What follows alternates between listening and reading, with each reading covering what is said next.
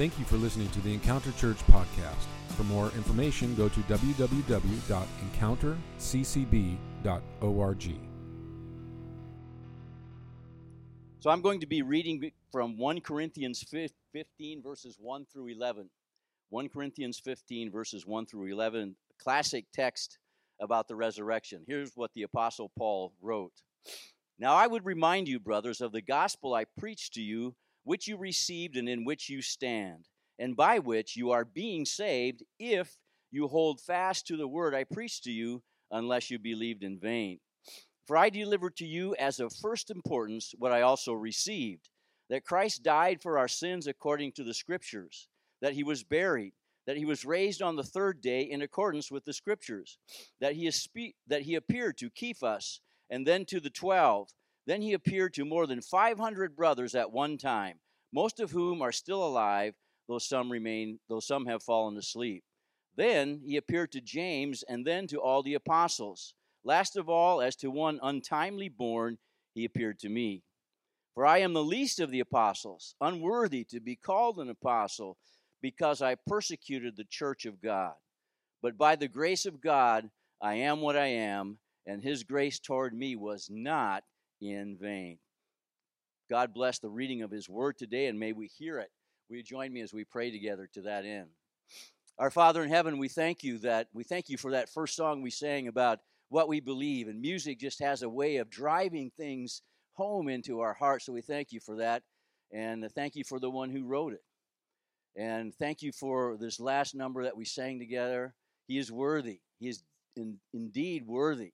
He died on the cross. He rose from the dead. He is at your right hand even as we speak. He poured out the Spirit on the church, and we have been the recipients of that.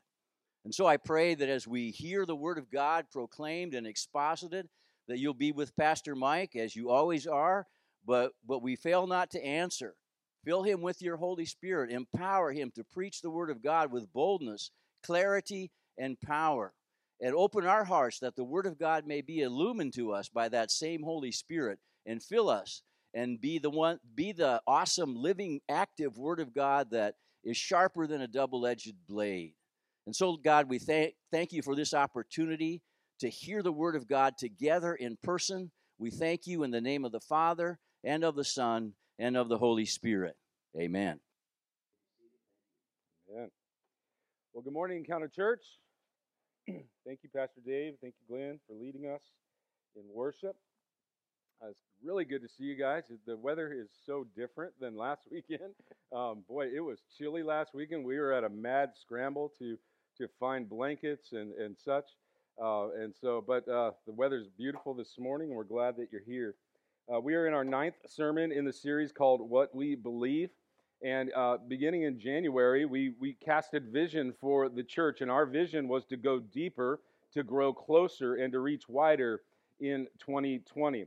We were challenging you, and it's been a challenge, hasn't it? We were challenging you to grow deeper in your knowledge of God and His Word, deeper in prayer, and deeper in your dependence upon the Holy Spirit, and deeper into Christ likeness.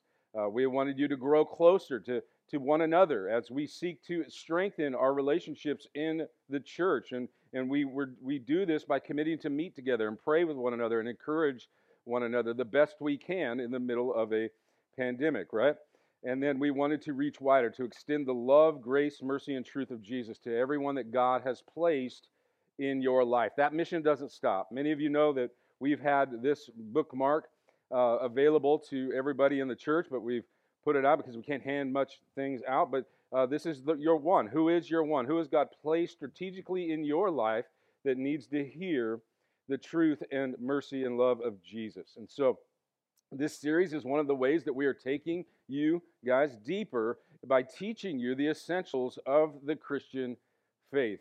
We're also using this as an opportunity to create a teaching series for new believers and members of our church beyond this series. And so it's going to be available online along with curriculum that we can provide people that they also can go deeper, grow closer, and reach wider in their lives.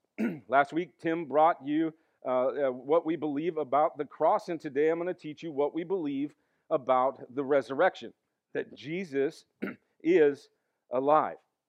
And so you know this is a really big deal for Christianity. This sets us apart from every other religion. In fact, without the resurrection, there is no Christianity.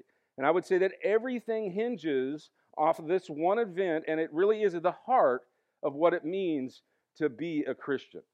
And so for those of you that have hung on to in this series for us, I'm deeply grateful for that. If you've missed a few weeks, as always, everything is online along with the study guides. But if you have your study guide, your sermon notes, the first essential belief that we want you to know is this. I'm going to bring this a little closer. Can we do that? All right. So we have that up? Or did I just unplug it? That's great. So welcome to me. I'm not a techie person, and I just ruined the whole thing. That's awesome. So what we believe, if you have your notes, here it is. What we believe that apart from the resurrection, that's your word that you're filling in the blank. Apart from the resurrection, there is no Christianity. Apart from the resurrection of Jesus, there is no Christianity. The events that hold Christianity together are the life, death, burial, and resurrection of Jesus. You see, Jesus, here we are. Woohoo! Thank you, Larry. Larry and Glenn to the rescue. Don't touch it ever again, Pastor Mike. Got it. So we believe that apart from the resurrection of Jesus, there is no Christianity. The events that hold Christianity together are the life, death, burial, and resurrection of Jesus Christ. This is pivotal and an essential belief in the Christian faith. You see, Jesus was a good teacher, but Christianity is not based solely on his teachings. Jesus was a great miracle worker, but Christianity is not based solely upon his miracles, with the exception of this one. Right? Jesus was a great servant. He fed the poor. He cared for the marginalized. He cared for the weak when he lived here on earth. But Christianity is not focused or founded on these acts of kindness. All of these are incredibly important, and they teach us a great deal about Jesus. And I don't mean to minimize them or trivialize them, because we do a lot of work in our community, don't we? But you can be a non-Christian. This is the important truth about this. You can be a non-Christian, believe that Jesus was a great teacher, that he did miracles, and that he helped a lot of people. You can be a non-Christian and believe that. Many non-Christians do believe that. The distinguishing feature that of what it means to be a Christian is to believe that he rose from the grave and that Jesus Christ is alive. In 1 Corinthians 15, Paul writes in length of the importance of the resurrection. And this matters to us because of what he says in verse 17. He says this, he says, "And if Christ has not been raised, your faith is futile, and you are still in your sins. Then those also who have fallen asleep in Christ have perished. If in Christ we have hope in this life only, we of all people, most to be pitied." Basically what he's saying here, if Christ is still dead, and he hasn't rose from the grave, then we should be pitied because we're foolish to believe in Jesus. We're foolish to be a Christian. We're foolish to confess our sins to Jesus because he's dead. Why would we believe in that there's hope in this life or even after this life if Jesus is still in the grave? And this is what Paul was saying. We should be pitied if Christ had not raised from the dead. So my hope today is this, is that I will show you that the Christian belief in the resurrection is absolutely true and worthy of you trusting in it. And you should have confidence after this message to share these truths with others, knowing that there is good biblical and historical reasons why we believe in the resurrection of Jesus. So what I'm going to do is I'm going to walk us through a few questions. And the first one is this: what is the resurrection? Let me define this for a minute. It's not life after death. It's not like someone died and went to a better place. We say that a lot when people die, right? That is not resurrection. There's three things that can define resurrection. One, you're alive. Like we have a lot of living illustrations right now, right? Many of you are alive, even if you've already fallen asleep, because you do that all the time in my sermons, you're still alive, right? Well, check the pulse to the person next to you and we'll see. But there's living examples that we are alive. And then you die. And nobody illustrate that, please, right now. Like, we don't need that to be illustrated. We know what death is. You just cease living. You're dead. And you're dead for a while, for a period of time. Not like 30 seconds and then you come back. That's resuscitation, not resurrection, right? And so you're alive, and then you die, and you're dead for a while. Jesus was dead for 3 days. And then the third thing that would define a resurrection is that you come back to life, that you are back to a physical life, that you're walking, you're eating, you're talking, you're fully restored to physical life. And if we look at Jesus' resurrected body, it's not the same condition of his physical life. And that's good news, because we heard last week that Jesus was beaten horribly, right? And so there is this perfected life that Jesus demonstrates. Jesus was able to walk into rooms that were locked doors. Like he walked through walls. And so this is different. This is a glorified body. Jesus had a glorified, resurrected body, but it also showed his scars, his crucifixion scars. He did that to be a witness to who he was, right? And so there's consistency in his physical resurrected body, but he was recognizable. He was not recognizable the last time we talked about him, right? When we talked about the flogging and the cross. And so there is this miracle when it comes to a resurrected body. And so for us, that's good news, because a lot of us have problems that we're dealing with our body. Your body will be perfected one day. Jesus was in the state of perfection that was apart from the kind of suffering and limitations that the normal body seems to endure this side of the resurrected life. And so how do we come, next question is this, how do we come to believe in the resurrection? And so the next reason we believe in the resurrection is this, number 2. That we believe in the resurrection because it was prophesied in advance. And so the book of Isaiah is known as the fifth gospel, because it really predicts the whole life of Jesus. Because 700 years before Christ, Isaiah prophesied the virgin birth, his sinless life, his betrayal, his death, his crucifixion, his burial in a rich man's tomb, and his resurrection. I'm not going to share the whole book of Isaiah. Somebody say amen. But I will share Isaiah 53. And listen to this. It says, all like sheep, we have gone astray. That's us. That's all of humanity, all of us. We have turned everyone to his own way. This is sin, right? And the Lord has laid on him, speaking of Jesus, the iniquity of us all. He was oppressed and he was afflicted, yet he opened not his mouth, like a lamb that was led to the slaughter, and like a sheep that is before its shears is silent, so he opened not his mouth. He could have stopped it. He could have stopped this. He's God, right? He could have stopped this, but he didn't. He had a mission that he was on. His mission was to die for the church. By oppression and judgment, he was taken away. And as for his generation, who considered that he was cut off out of the land of the living, he's going to die, dead. He's cut off, right? Stricken for our transgressions of my people. And they made his grave with the wicked and with the rich man. There's the prophecy of the tomb that Jesus would be in. Although he had done no violence, and there was no deceit in his mouth. So he was not a sinner. He did not sin at all. Yet it was the will of the Lord to crush him. He has put him to grief. When his soul makes an offering for the guilt, he shall see his offspring.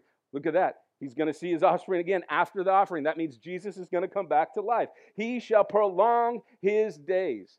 The will of the Lord shall prosper in his hand. So Jesus is going to live. Out of the anguish of his soul, he shall see and be satisfied. By his knowledge shall the righteous one, my servant, make many to be accounted righteous, and he shall bear their iniquities. See, he's saying, I'm going to save a bunch of people because of this happening. Because of I was crushed, I was afflicted, and they will be saved. Isaiah prophesies Jesus' sinless life, his death, his burial, and his resurrection 700 years before he came to earth. And this is one of the reasons why we believe so deeply in the resurrection. There was this anticipation from Old Testament believers that this was going to happen, and 7 years after he prophesied it, it did. The next reason that we believe in the resurrection is number 3 in your notes.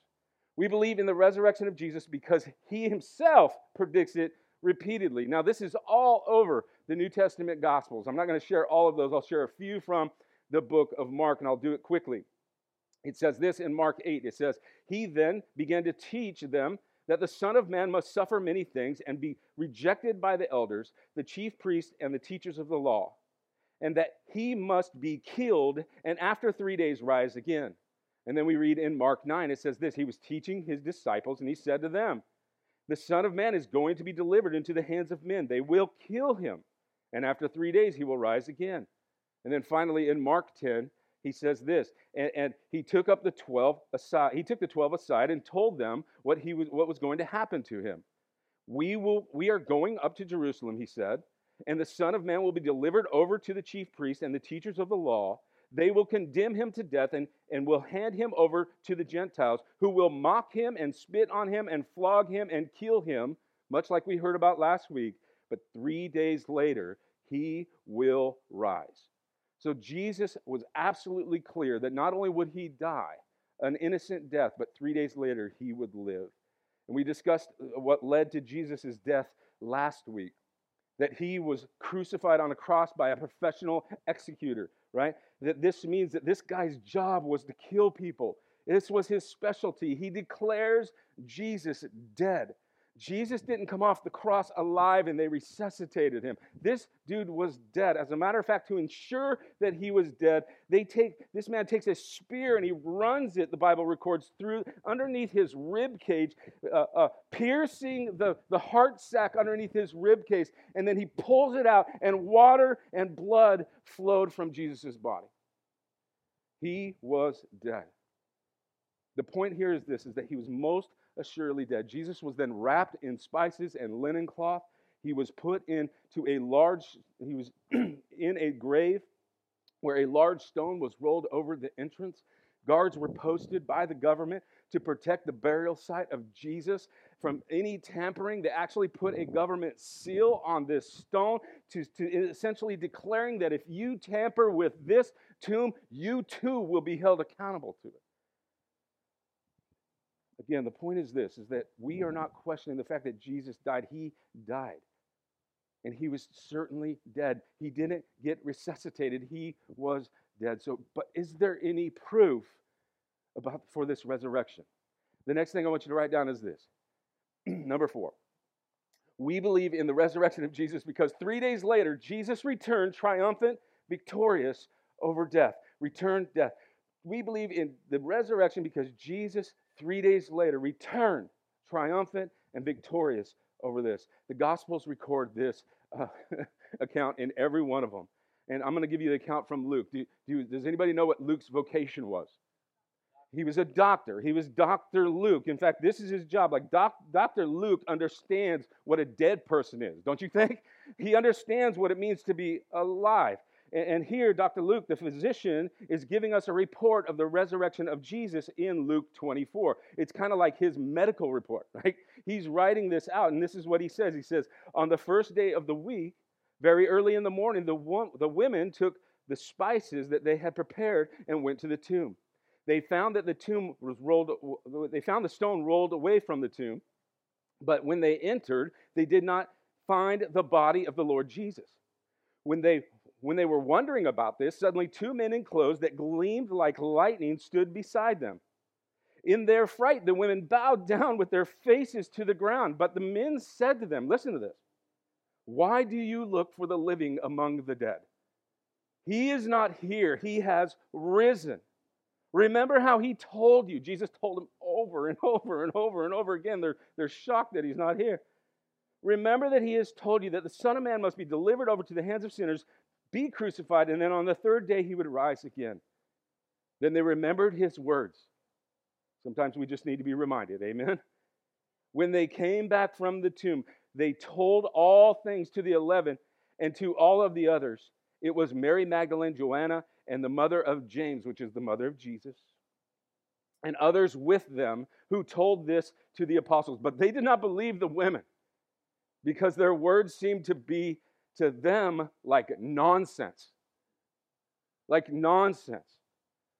Peter, however, got up and ran to the tomb. Bending over, he saw the strips of linen lying on themselves, and he went away wondering to himself what had happened. What's going on, guys? Like, well, you're not believing the women. You're doubting this whole thing yourself. Listen, it's not a sin to doubt this. Like Jesus didn't come back and reveal himself physically and go, you guys should have never not trusted me. That's a problem. He didn't say that. But shortly after this account of Luke, he's appearing to people, and he is very much alive. This leads me to the next section, that we believe in the resurrection. Why we believe. We believe in the resurrection of Jesus because there were eyewitnesses who declared that Jesus was alive. Over the course of 40 days before he ascended back into heaven, Jesus appeared to small groups, to large groups, to individuals, to families, to friends, to foes, to strangers. Jesus revealed himself to a lot of people. And people embraced him. They ate with him. They dialogued with him. He was physically alive. Jesus ate food when he came back. Paul says in 1 Corinthians this, in our opening verses, in this, it says this, "For I delivered to you as of the first importance what I also received, that Christ died for our sins in accordance to Scriptures, that he was buried, and that he rose on the third day in accordance with the Scriptures. And he appeared to Cephas, and then the 12. Then he appeared to more than 500 brothers at one time, most of them who are still alive." So he's saying, hey, look, if you don't believe me, go check with them. Most of them who are still alive. Some have fallen asleep. Then he appeared to James, then to the apostles, and last of all, as to one untimely born, he appeared also to me. And so Jesus here appeared to lots of people, fully resurrected, physically resurrected people. Now, 1 Corinthians is considered by many scholars to be one of the first New Testament books written. And some would say that the resurrection is a myth, it's a fable, it's a legend, it's a folklore that came after, like hundreds of years after Jesus was on the earth. But here he says in just a few short verses that, hey, there was people here that are still alive. If you don't want to take my word for it, go talk to them. There's hundreds and hundreds and hundreds of people that are still alive who witnessed the risen Christ. And so go ask them for yourself. Now, there was a few people that began testifying to the resurrection of Jesus that had not Jesus risen, they would have never testified to it. The first one I want to bring up is Thomas. Do you know what his nickname was? Thomas the Doubter, right? We read his story in John 20. It says, "Now Thomas, one of the 12, called the twin, was not with them when Jesus came.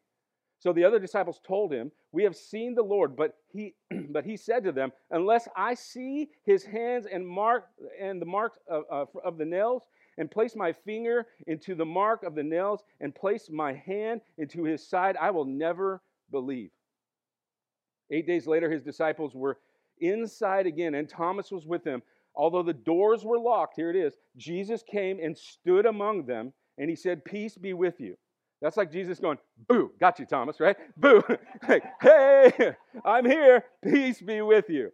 Boom, heart falls on the ground. And then he says this because he loves Thomas. He says, "Put your finger here and see my hands, and put your hand out and place it on my side. Do not disbelieve, but believe." And then Thomas confessed and answered him. He says, "My Lord, my God." And then Jesus said, "Have you believed because you have seen me? Blessed are those who have not seen and yet have believed." You see, Thomas didn't initially believe it. He needed some convincing. Some of you are doubters like Thomas, and that's okay because this is hard to believe. It's not every day that someone rises from the dead, right? But here, you need to trust Thomas's testimony. That's why God has given this and included this in our scriptures. He saw Jesus. He felt the scars. He felt the wound in his side, and he then worshiped him. He worshiped him. A doubter is now a believer. And if you're a doubter today, take the testimony of Thomas and believe in the Lord Jesus. Who else was there that were unlikely worshipers of Jesus? Just think about his mom and his brothers, right? James here is mentioned in 1 Corinthians 15, and that Jesus is now revealed to James. I don't think any of my brothers would ever worship me as God, because why? They know me, right? And my mom? No way, man. My mom knows my sin more than I know my sin. Like, she pointed it all out, right? Your moms and your parents, you know your kids' sin. And what would it take for your kids to worship you as God?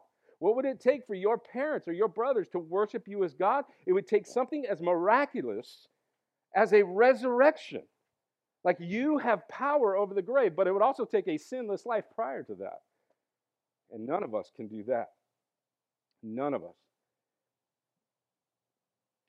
Jesus' mom worshiped her son as God because he resurrected. We see this in the book of Acts where she is numbered with the church who worshiped him. There's also the Apostle Paul, the least likely man to worship Jesus. The least likely guy. He's like the Osama bin Laden of his day, right? He totally oppressed Christians. He totally opposed Jesus Christ. He wreaked havoc on the lives of God's people. He oversaw the murder of early church members like Stephen. He is absolutely not predisposed in any way to believe in Jesus. And then he saw the resurrected Jesus. He saw Jesus alive. And then he becomes a Christian. Not only a Christian, but a pastor. And not only a pastor, but a church planter. And not only a church planter, he writes most of the New Testament. And this is the guy that was least likely to be a follower of Jesus.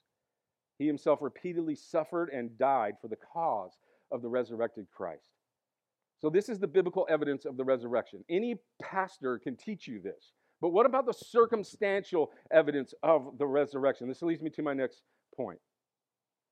After Jesus appeared to the disciples, they were transformed, that's your word, from cowards to bold witnesses of the resurrected Jesus. After Jesus appeared to the disciples, they were transformed from cowards to bold witnesses of the resurrected Jesus. These guys were the ultimate cowards. They really were. They were all looking out for themselves. Immediately after Jesus was arrested, tried, and convicted and died, they went into the room and locked the door and hid because they were afraid that they too, because they were associated with Jesus, would suffer the same consequences. So they hid out. They got in their bunker. They weren't coming out because they were afraid for their lives.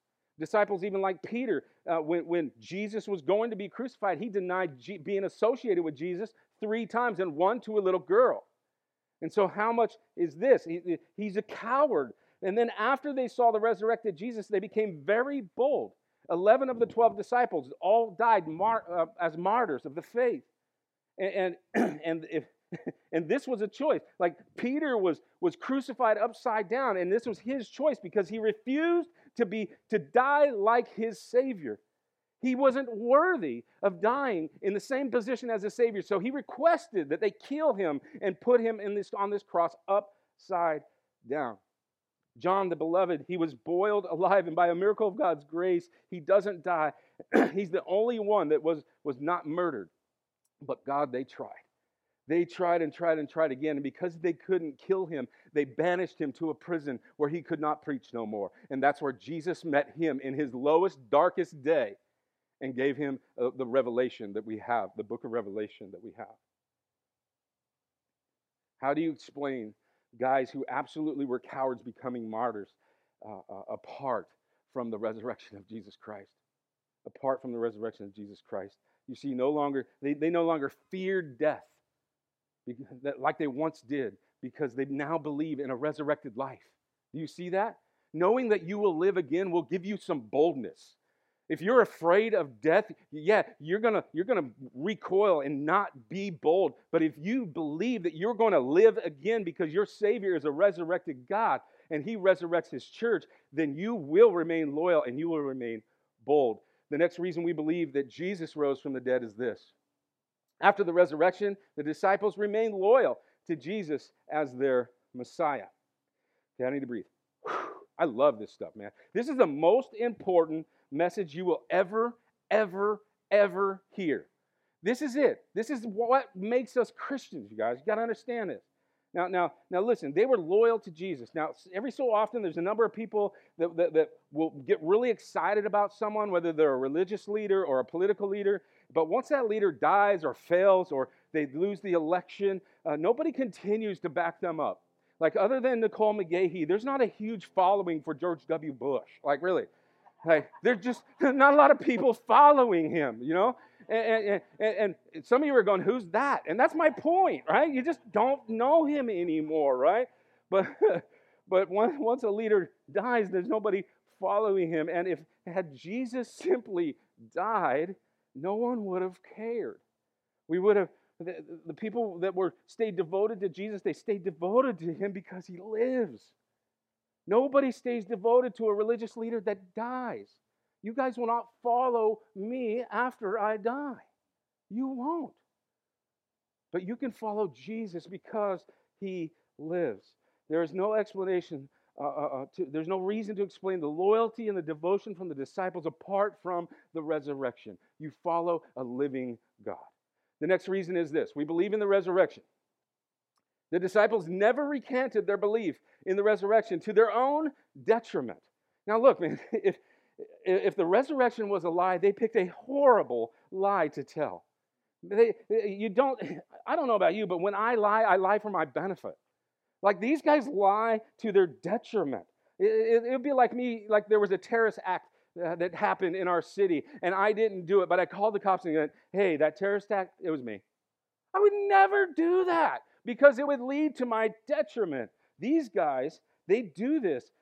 Why would, if it was a lie, would they knowingly do that, knowing that they were going to be arrested, beaten, and even killed? It doesn't make any sense. These guys had nothing to gain by lying or fabricating the resurrection. They had no financial, political, or spiritual gain at all. Additionally, the church also is known for their sacraments, right? We celebrate communion, and last week, we're going to do it again this week because it's the first of the month, right?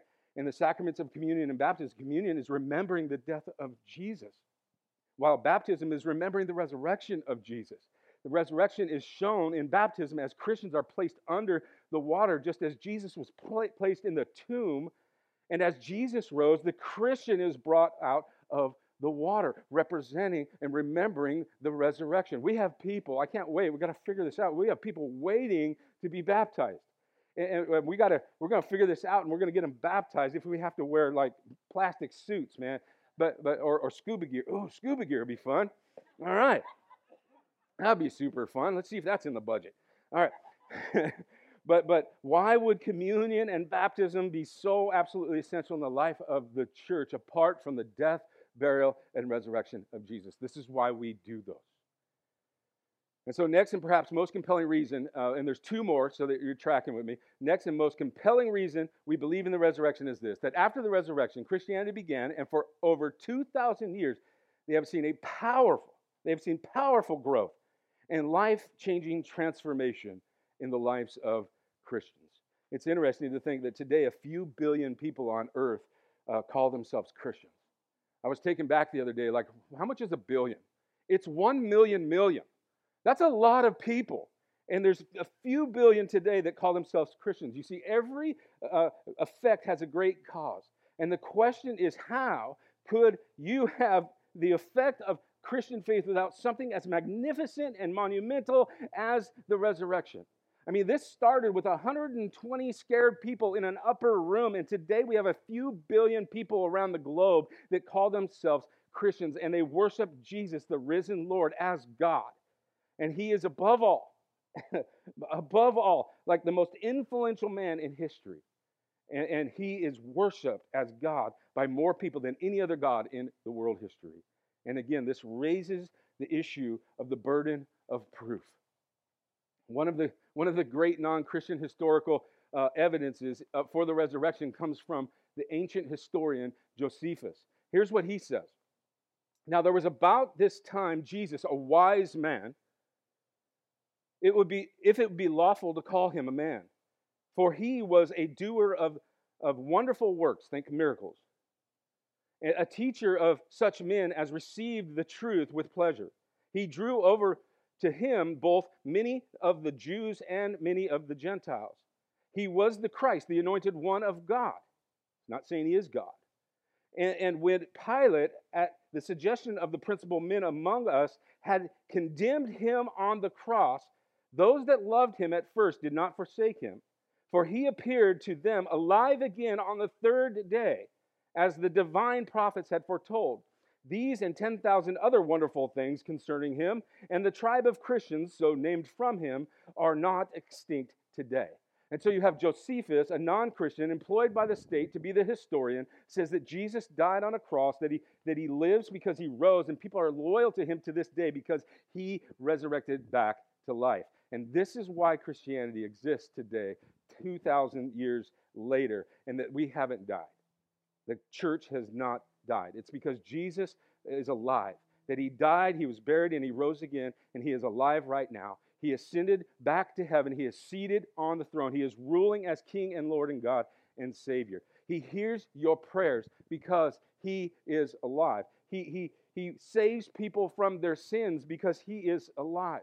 He is preparing a place for each and every one of us in his kingdom because he is alive.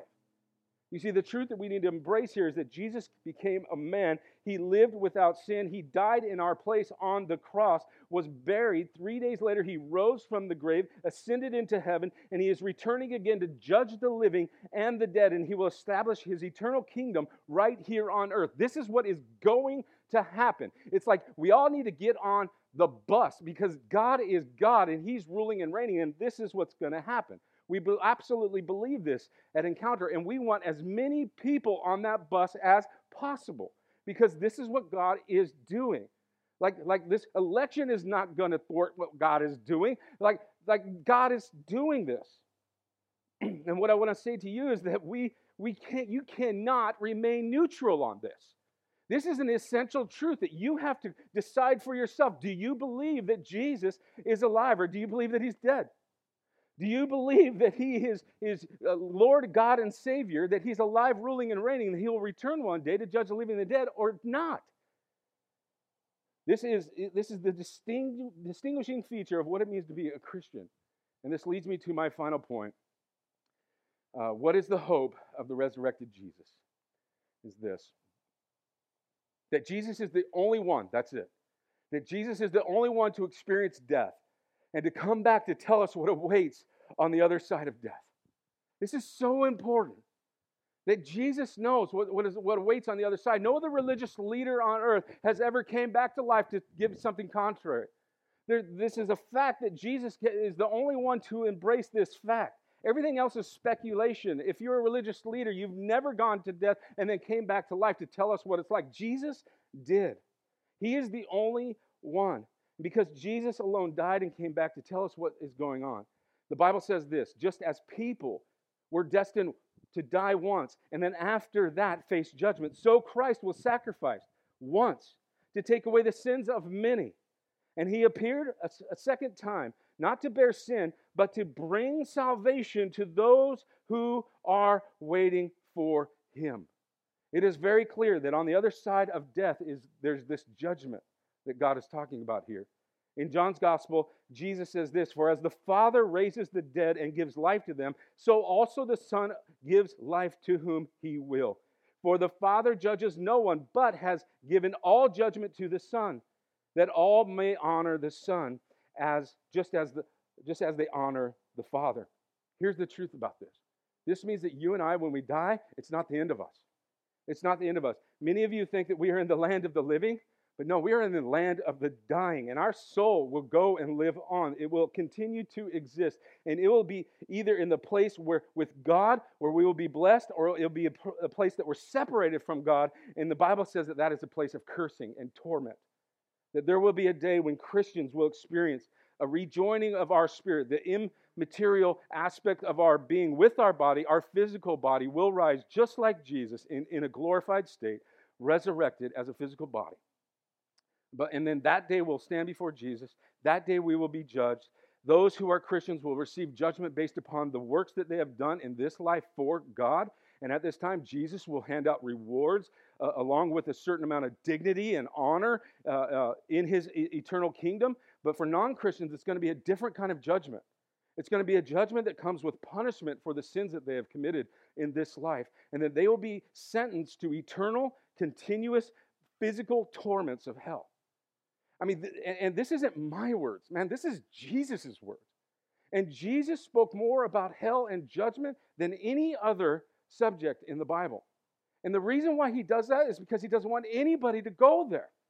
He doesn't want anybody to be tormented in hell. He wants everybody to be forgiven and to receive him. This is the way Peter writes it. He says, the Lord is not slow in keeping his promise. He's talking about the day of judgment, as some understand slowness. Instead, he's patient with you, not wanting anyone to perish, but everyone to come to repentance. See, this is why it's so important to believe in Jesus.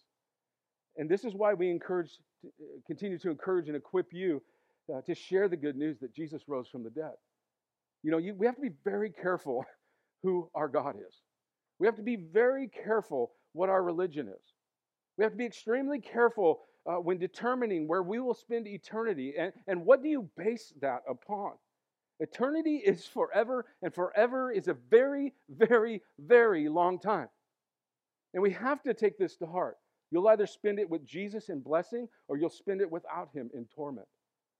We want for all of you, because we love you, to contend with this and come to your own conclusion. Do you belong to Jesus or not? Have you put your faith in the risen Jesus or not? Speaking of Jesus, Paul says this. He says, for he must reign until he has put all his enemies under his feet.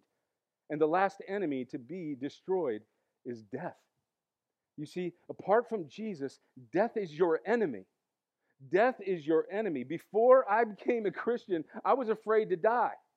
And particularly because of the precarious circumstances I constantly put myself in, I always had a good reason that I might be able to die. But today, I'm not afraid to die.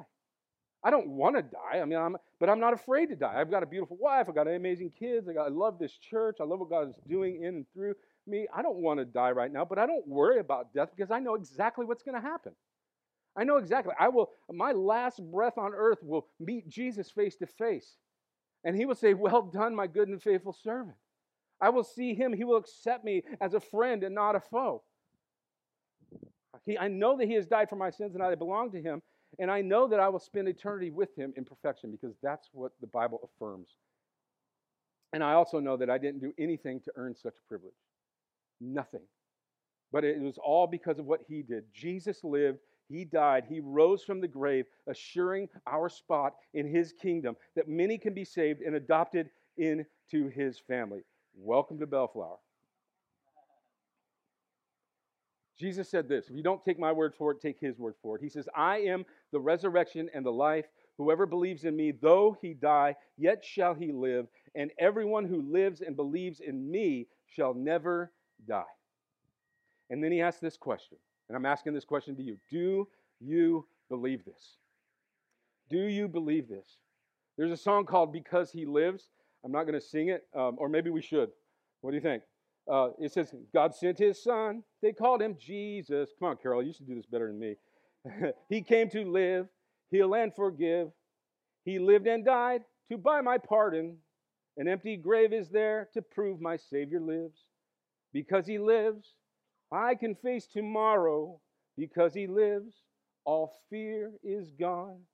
Because I know he holds the future. And life is worth living just because he lives. Are you afraid? Are you afraid in any aspect of your life right now? Because it's interesting. The Bible says, and this is not in your notes, Cindy, but the Bible says that the same resurrected power lives in us. What in your life is sin destroying and needs Jesus so that the new life can come? Is it your marriage? Is it your workplace? Is it your siblings? Is it your kids? Where is sin destroying your relationship? Jesus, the resurrected Jesus, wants to bring life in that right now. Right now. You and I can actually live because of the resurrection, because Jesus' resurrection, we could actually live lives with freedom and joy and passion, knowing that Jesus is in the business of raising the dead back to life.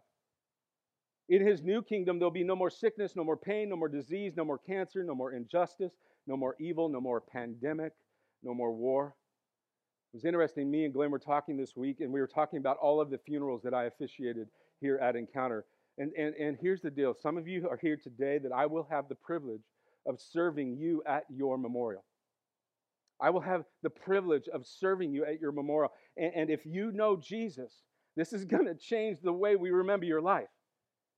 The way we embrace your death. and the kind of hope that it gives all of us. But I can't say that for you if you're not a believer, if you do not believe in Jesus. You know, I praise God that this is not it, that there's another world after this one. And we should work for the health of the community, the equality, for justice, for mercy, for stewardship of our communities. But you have to know this, as long as sin is here and the curse is present, this will never be heaven. It doesn't matter how much we do. It doesn't matter who we elect. It doesn't matter how loudly we protest. It doesn't matter how passionately we try. There's still sin, curse, death, and the effects of sin. And this is what I love so much about the resurrection of Jesus, because it shows us that there's so much more to come. That in Jesus' kingdom, he is ruling and reigning over his new creation. There is no curse. There is none of the effects of sin. It's a perfect creation, not polluted or contaminated in any way, shape, or form. People living in harmony, in love together, across racial lines, across generational lines, across socioeconomic lines, across gender lines, across political lines, hallelujah, across national lines, and even across cultural lines. It's a world that everyone is wanting. But it's a world that awaits us. It's not here yet. We have to have this hope. And if you long for this world, that desire in you has come from Jesus. And you should work diligently in this life that your life will reflect that life. And so, does your marriage reflect the resurrected life? Is there grace abounding? Is there forgiveness in your marriages? Is there forgiveness in your homes, in your kids? Do they know that you believe in a resurrected Savior, a Savior who saves and brings life? Or are we dictators? And do sins get punished all the time, but never forgiven or redeemed? Bring life into your home, believing that you are a resurrected child of God. If you put all of your hope in this world, you are going to leave angry, bitter, and disappointed and frustrated. And this is because you don't believe that there's more to come.